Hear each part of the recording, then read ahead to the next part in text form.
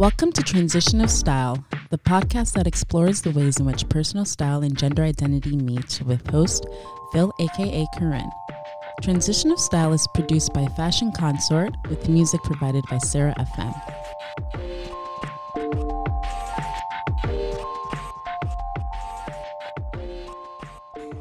Hello, welcome back to Transition of Style. I'm your host, Phil, aka Corinne, and in this episode, we talk to cellist Andrew Yee. Before we dive into this week's episode, we want to thank you, the listener, for supporting Transition of Style. Without your support, we wouldn't exist. So please tell your family and friends to listen in and subscribe on Apple Podcast, Spotify, or Stitcher. And while there, please leave us a review as it helps us to reach more listeners. If you want to donate, please visit our show page at transitionofstyle.com and look for the donate button. If you're a queer business looking to sponsor or advertise on this podcast, please do so on our contact page, as we'd love to include you. And now, this week's episode.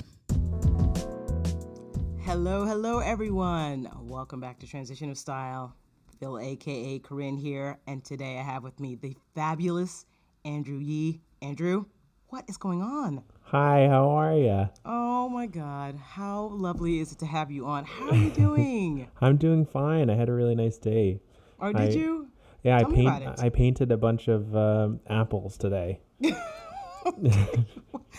Can we find out why you painted apples? Yeah, I just really like painting apples. I woke up and wanted to make art and decided to give myself that space and allow that space. And so, yeah, I would talk to my friend who's living in London and we painted together, and she painted me from sort of Facebook Messenger, and I painted a series of apples, and we're going to send the postcards to each other. It was really nice.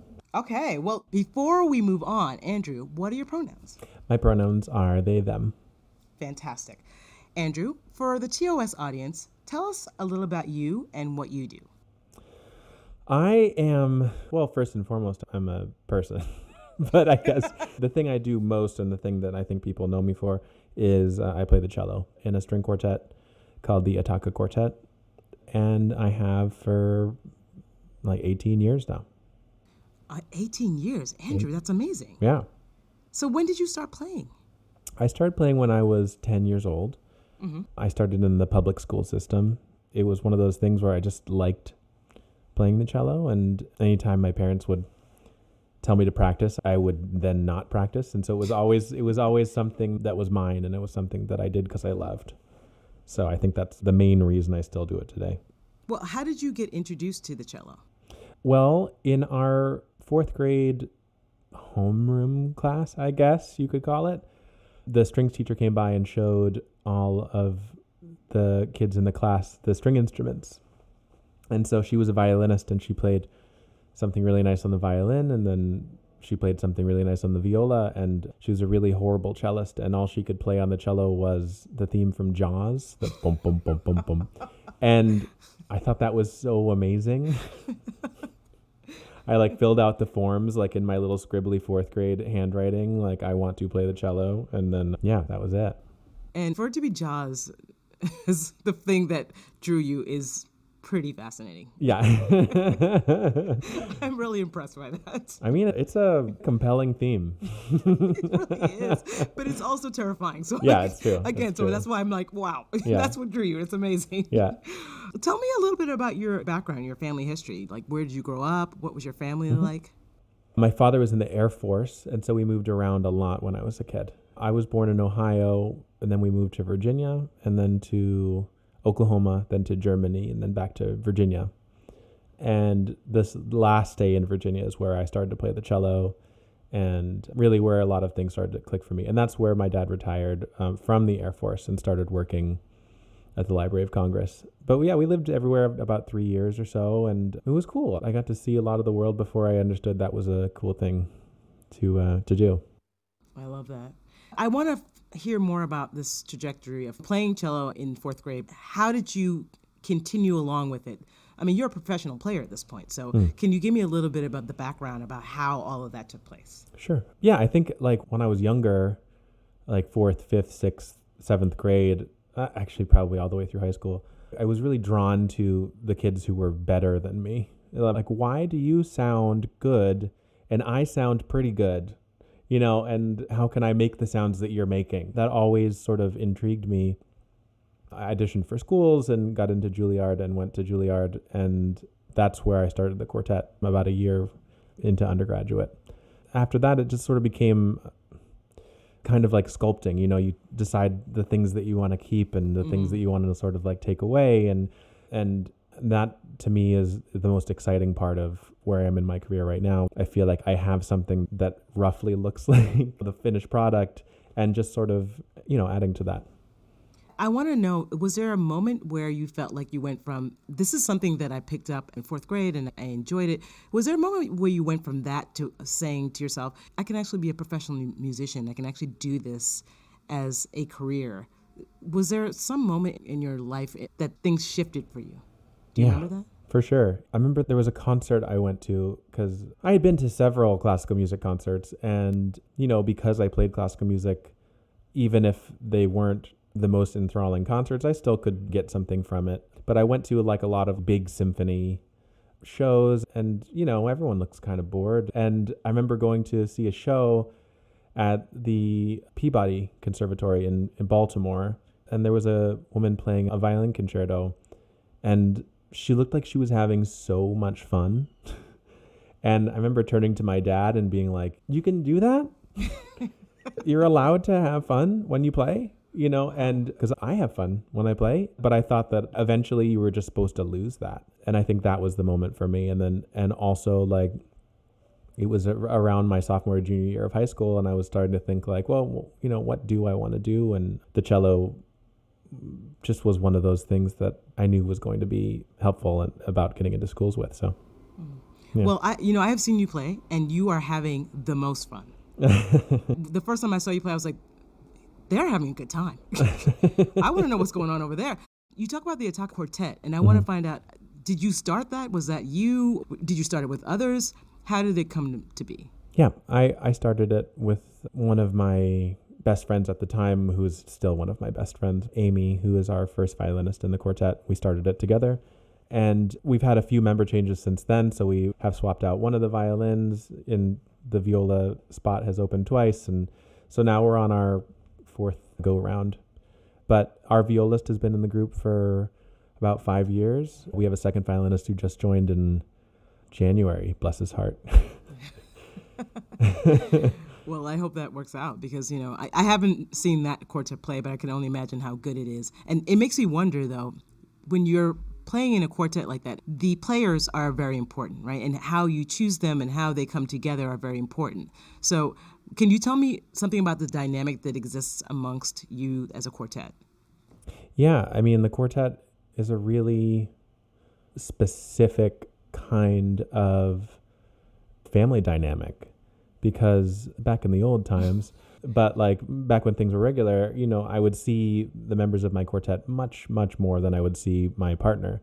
And that was the case for all of us.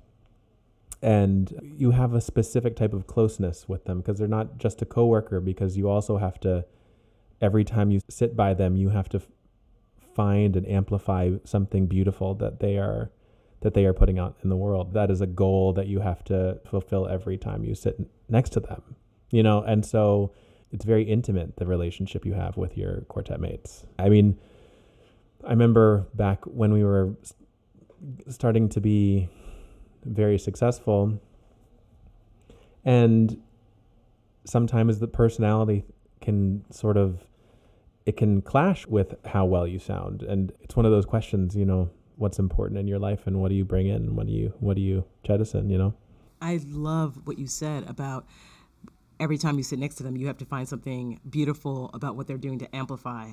I mean, it seems like such a thing that needs to be happening in humanity in itself, and that is incredible. I don't know if you take any of that into your everyday life. I would imagine from what I sense of you that you do, but that's so amazing. That's pretty incredible.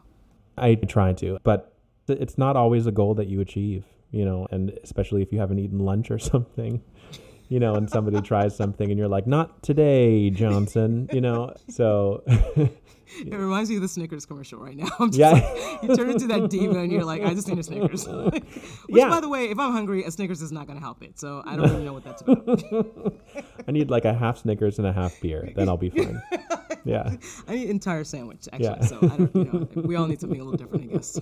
Yeah. It's hilarious. Well, I love talking about this.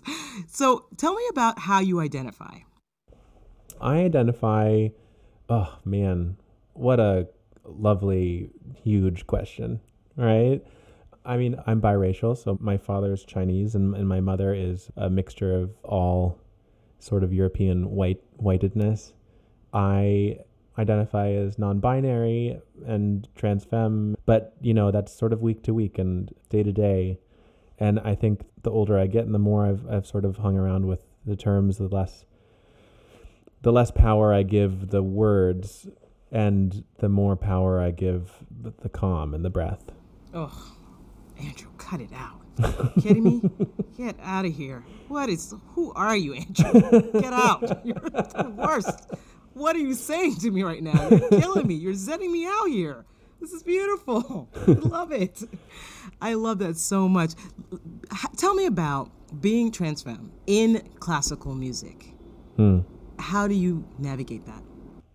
It's a really interesting question because it's not a question that I think many people would be able to answer. Number one, the people who did identify as trans, maybe 20, 30 years ago are no longer in the industry. Or if they are, they're having a resurgence now. There's an amazing pianist, Sarah Davis Buchner, who won this piano competition and sort of came out as trans and had this whole journey. And I think in classical music, I don't think it's a unique case, but I think in classical music, if you acted or appeared sort of outside the norm of what a classical musician was, it sort of fell on you to be so good that everybody says, wow, it's as if they didn't act or appear different than, wow. You're forgiven for that. And I think that's it's changing now. And I think that there are people now who don't fit the bill, who are just saying, how do you like the music? It's simple as that. Well, I didn't know that. That's really interesting. There are so many places where you can't be forgiven, right? If you fall outside the norm, where there is no forgiveness given or any sort of grace given if someone is super talented. And, I don't think it should have to be that way, obviously, but I did not realize that. That is so different than anything I've ever heard about someone navigating a gender and an identity that is outside of the norm and how someone in a specific silo deals with it. That's so different. But I mean, I made sure that my quartet won a Grammy this year. And I know. Congratulations. It's so cool. Thank you. And I made sure that when I showed up to the award show that I felt good, and I looked good. Because it's one thing to have someone like Billy Porter where it's like, great, cool. But to have somebody in your own industry show up like that. And if I had been a kid and seen somebody show up like that, and then win and be happy about it, I think that's the takeaway for me. Thank you for sharing that. I wanted to ask this question because I'm really curious about how it's navigated. I get all kinds of answers from people about how they navigate their identity in all sorts of situations. That was the first time I've heard an answer like that.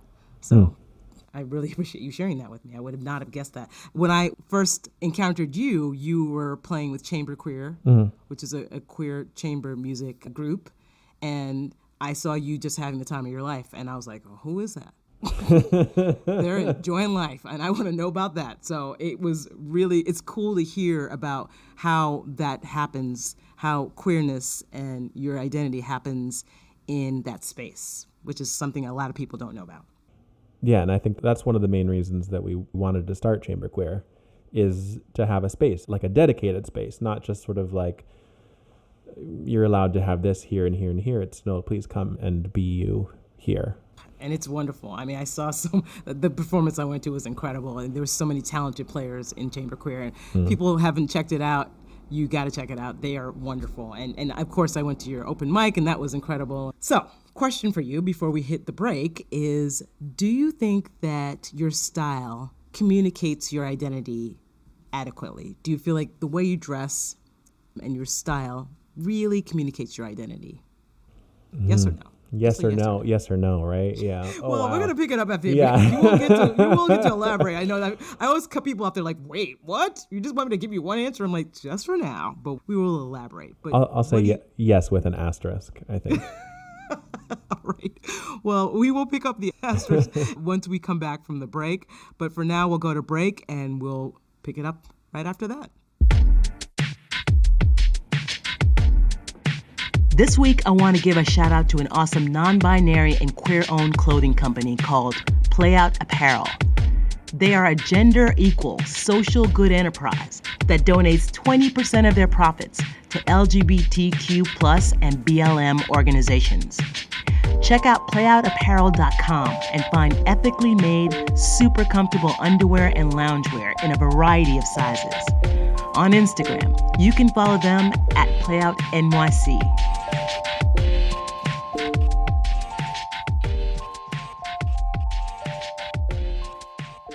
All right, so right before the break, Andrew said that they did feel as though their style communicated their identity adequately. And Andrew, I'm going to let you elaborate on that. Yeah, I mean, I think that, like I was saying earlier, sort of about the way that I feel about my identity sort of changes daily, sort of weekly, monthly. I think that there's a whole backlog, right, of identity going back to, when I was like 8 or 10. And the only reference I had for style for someone who was like me was like a guest on like the Maury Povich show or something like that, and it's sort of like I didn't really have the sort of like positive mirror to look back at. And so I think there was so much shame attached to my perceived identity when I was growing up. And when I started to be more open about how I wanted to present, I remember that shame sort of carrying into the way that I felt when I left my house. And so it became this sort of like mix of, this is what I want, this is something I'm also ashamed of, but I'm also like excited to be wearing it. All three of those things sort of bubbled up. And that was maybe 3-4 years ago. I started sort of folding it in. And I think over the past year or two, that's become less of the narrative and just sort of, what do I feel like wearing? And does it make me happy? And is it the right color? And, and it's sort of like, that's when it gets good, right? Yeah. So I think for me, my identity is tied closer to my happiness than it is to how tightly hewn my gender identity and this totally, I'm sure I'm not the first person to talk about the artificial masculine, feminine, on this podcast. Not at all. No. I remember trying to make that a goal about 2 years ago. It was like, okay, how can I find a piece of clothing that is, 30% masculine, 70% feminine? It's sort of like, okay, where can I find this precise recipe? Right.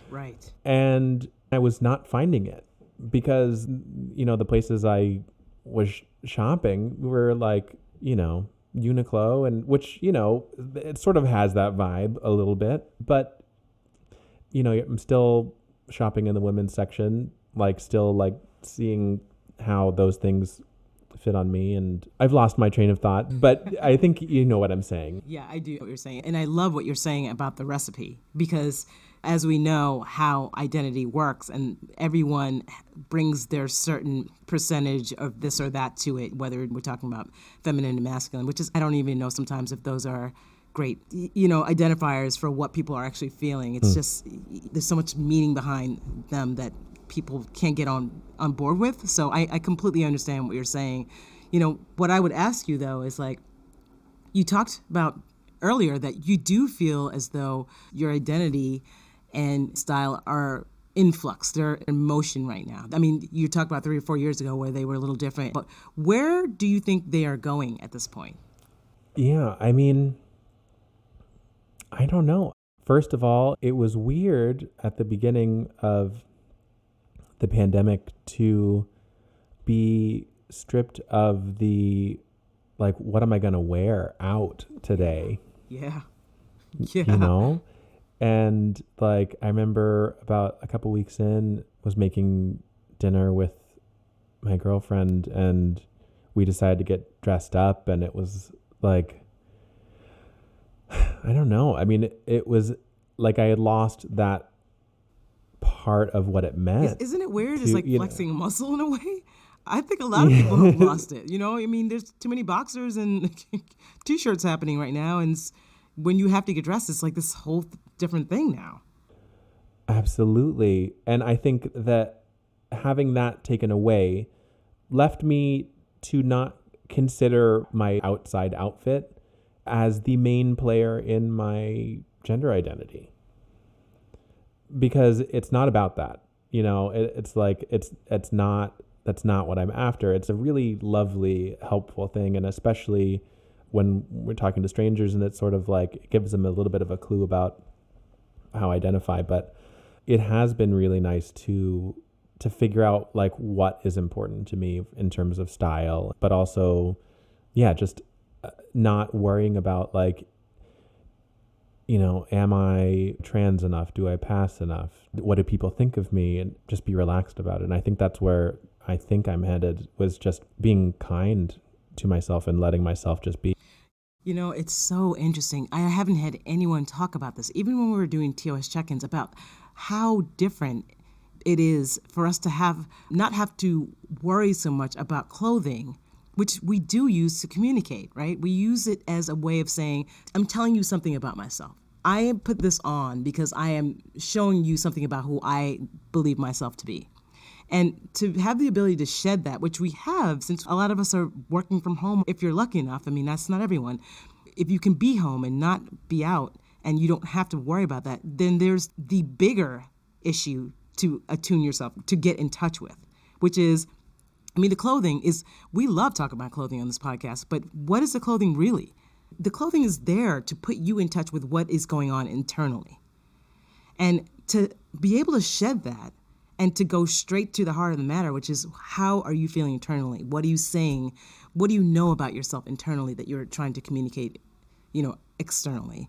It's so interesting. We have not spoken about that in such a way before. And I love that you've made that connection. It's really amazing. I mean, I'm having a good time. We can just keep talking all day long. You're not playing in this quartet anymore. You now work for Transition to Style. That's it. You're not. You better tell the quartet you just hand in your papers with them and tell them you can't make it to the next rehearsal. You're with me now. That's it. That's messed up. They're going to be really mad at you. Your family's not going to be happy. Your quartet family is going to be very unhappy with this podcast, sadly enough. But okay, whatever. Yeah. I'm loving these conversations and we're talking about, but I appreciate you sharing, where you've been and where you're going. And I wonder, as much as we can talk about what our journey is, there are people all around us, there are people everywhere on their journey. And my question to you is, what advice would you share to somebody who's on their journey? Someone who's trying to really understand their identity, understand their style. Is there any advice that you would now give to those people, or even advice that you would have given to yourself from this point, if your younger self? Yeah, that's always, I think it's really similar advice to what I would give to somebody who's working on music and getting better, is like the best thing you can do is to be kind to other people, to yourself. And also, all people really want from you, I think in general, is honesty. and I think that the thing that has made me feel really just infinitely better is that I feel like I am truly sort of honoring myself. And so I have confidence because it became a thing where if I wore old clothes that I wasn't so happy with, I felt ashamed of those, And so I think, just being honest and being kind, I think are the two major navigators I think that I would point to. I mean, fantastic advice. I mean, something that we don't offer ourselves often enough is kindness, a little bit of space to figure things out. We're all figuring something out, right? And we often feel like we should already have those answers and know where we need to be, and that's not the case. So I think that the best way to get to that level of honesty you just mentioned is to give yourself the space and time to sort of figure that out. I would ask you, just to go back to the other question for one moment, do you think that now that you've had this period of time where you didn't have to think so much about your outfits and you didn't have to think about, are you representing yourself with your clothing, in the right way, do you think that this time of being able to shed that and being able to get into the internals of like who you are and how you feel, do you feel like it's going to change the way you dress? Do you think it's going to make something different about that when you're out in the world more and you're now having to think about clothing again? I don't know. I mean, unfortunately, I think also one of the great things about the past couple of months has not been negative commentary from the streets. Oh, hell yeah. Hell yeah. So not having to deal with that loop. And I think that not having to deal with that loop has actually also helped me sort of clarify like what I want. And it's not sort of like how comfortable am I pushing it? It's not sort of like, am I going to wear a 6 or a 10 in terms of pushing it? Yeah. And you make a very good point about the not having to listen to that noise, because that noise can be really distracting to like you figuring out what's happening with you, right? It definitely takes away from the silence you need to like go within and figure out where you are and understand who you are and how you want to show up in the world. That can be very distracting for that. So I completely understand that for sure. Yeah, it makes it about somebody else, 100%. which yes, dumb. Very dumb. Very dumb.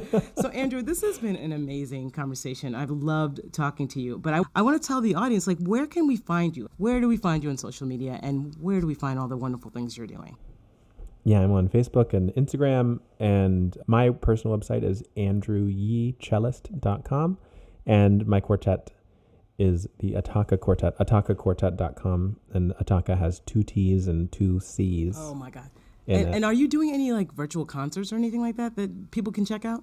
Absolutely. Yeah, we just actually had a few this past weekend, but we started getting together in July and to rehearse and distanced and masked and the whole thing. And so we recorded a few shows and we recorded an album, and so we're going to have a lot of announcements soon. So it's fantastic. Well, I hope also, in addition to that, Chamber Queer is up to some really cool things as well, because they are also pretty awesome. And how do people find Chamber Queer as well? Yeah, it's chamberqueer.org. And we just did a virtual festival this summer, and we're about to start planning this whole next year about what it's going to look like and how we can make a sort of queer community center feeling for classical music and for anybody who's interested. Oh, fantastic. Andrew, thank you so much. This has been such a wonderful and insightful interview. It has been such a pleasure to have you on.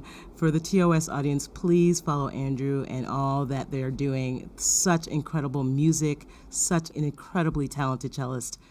I could listen to you play all day.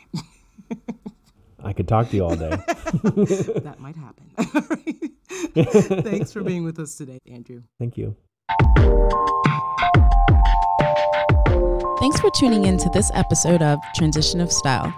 If you like what you hear, please remember to subscribe and leave us a review wherever you get your podcasts. Visit us on our show page at transitionofstyle.com for more information, and follow us to share in the conversation on Instagram at Transition of Style.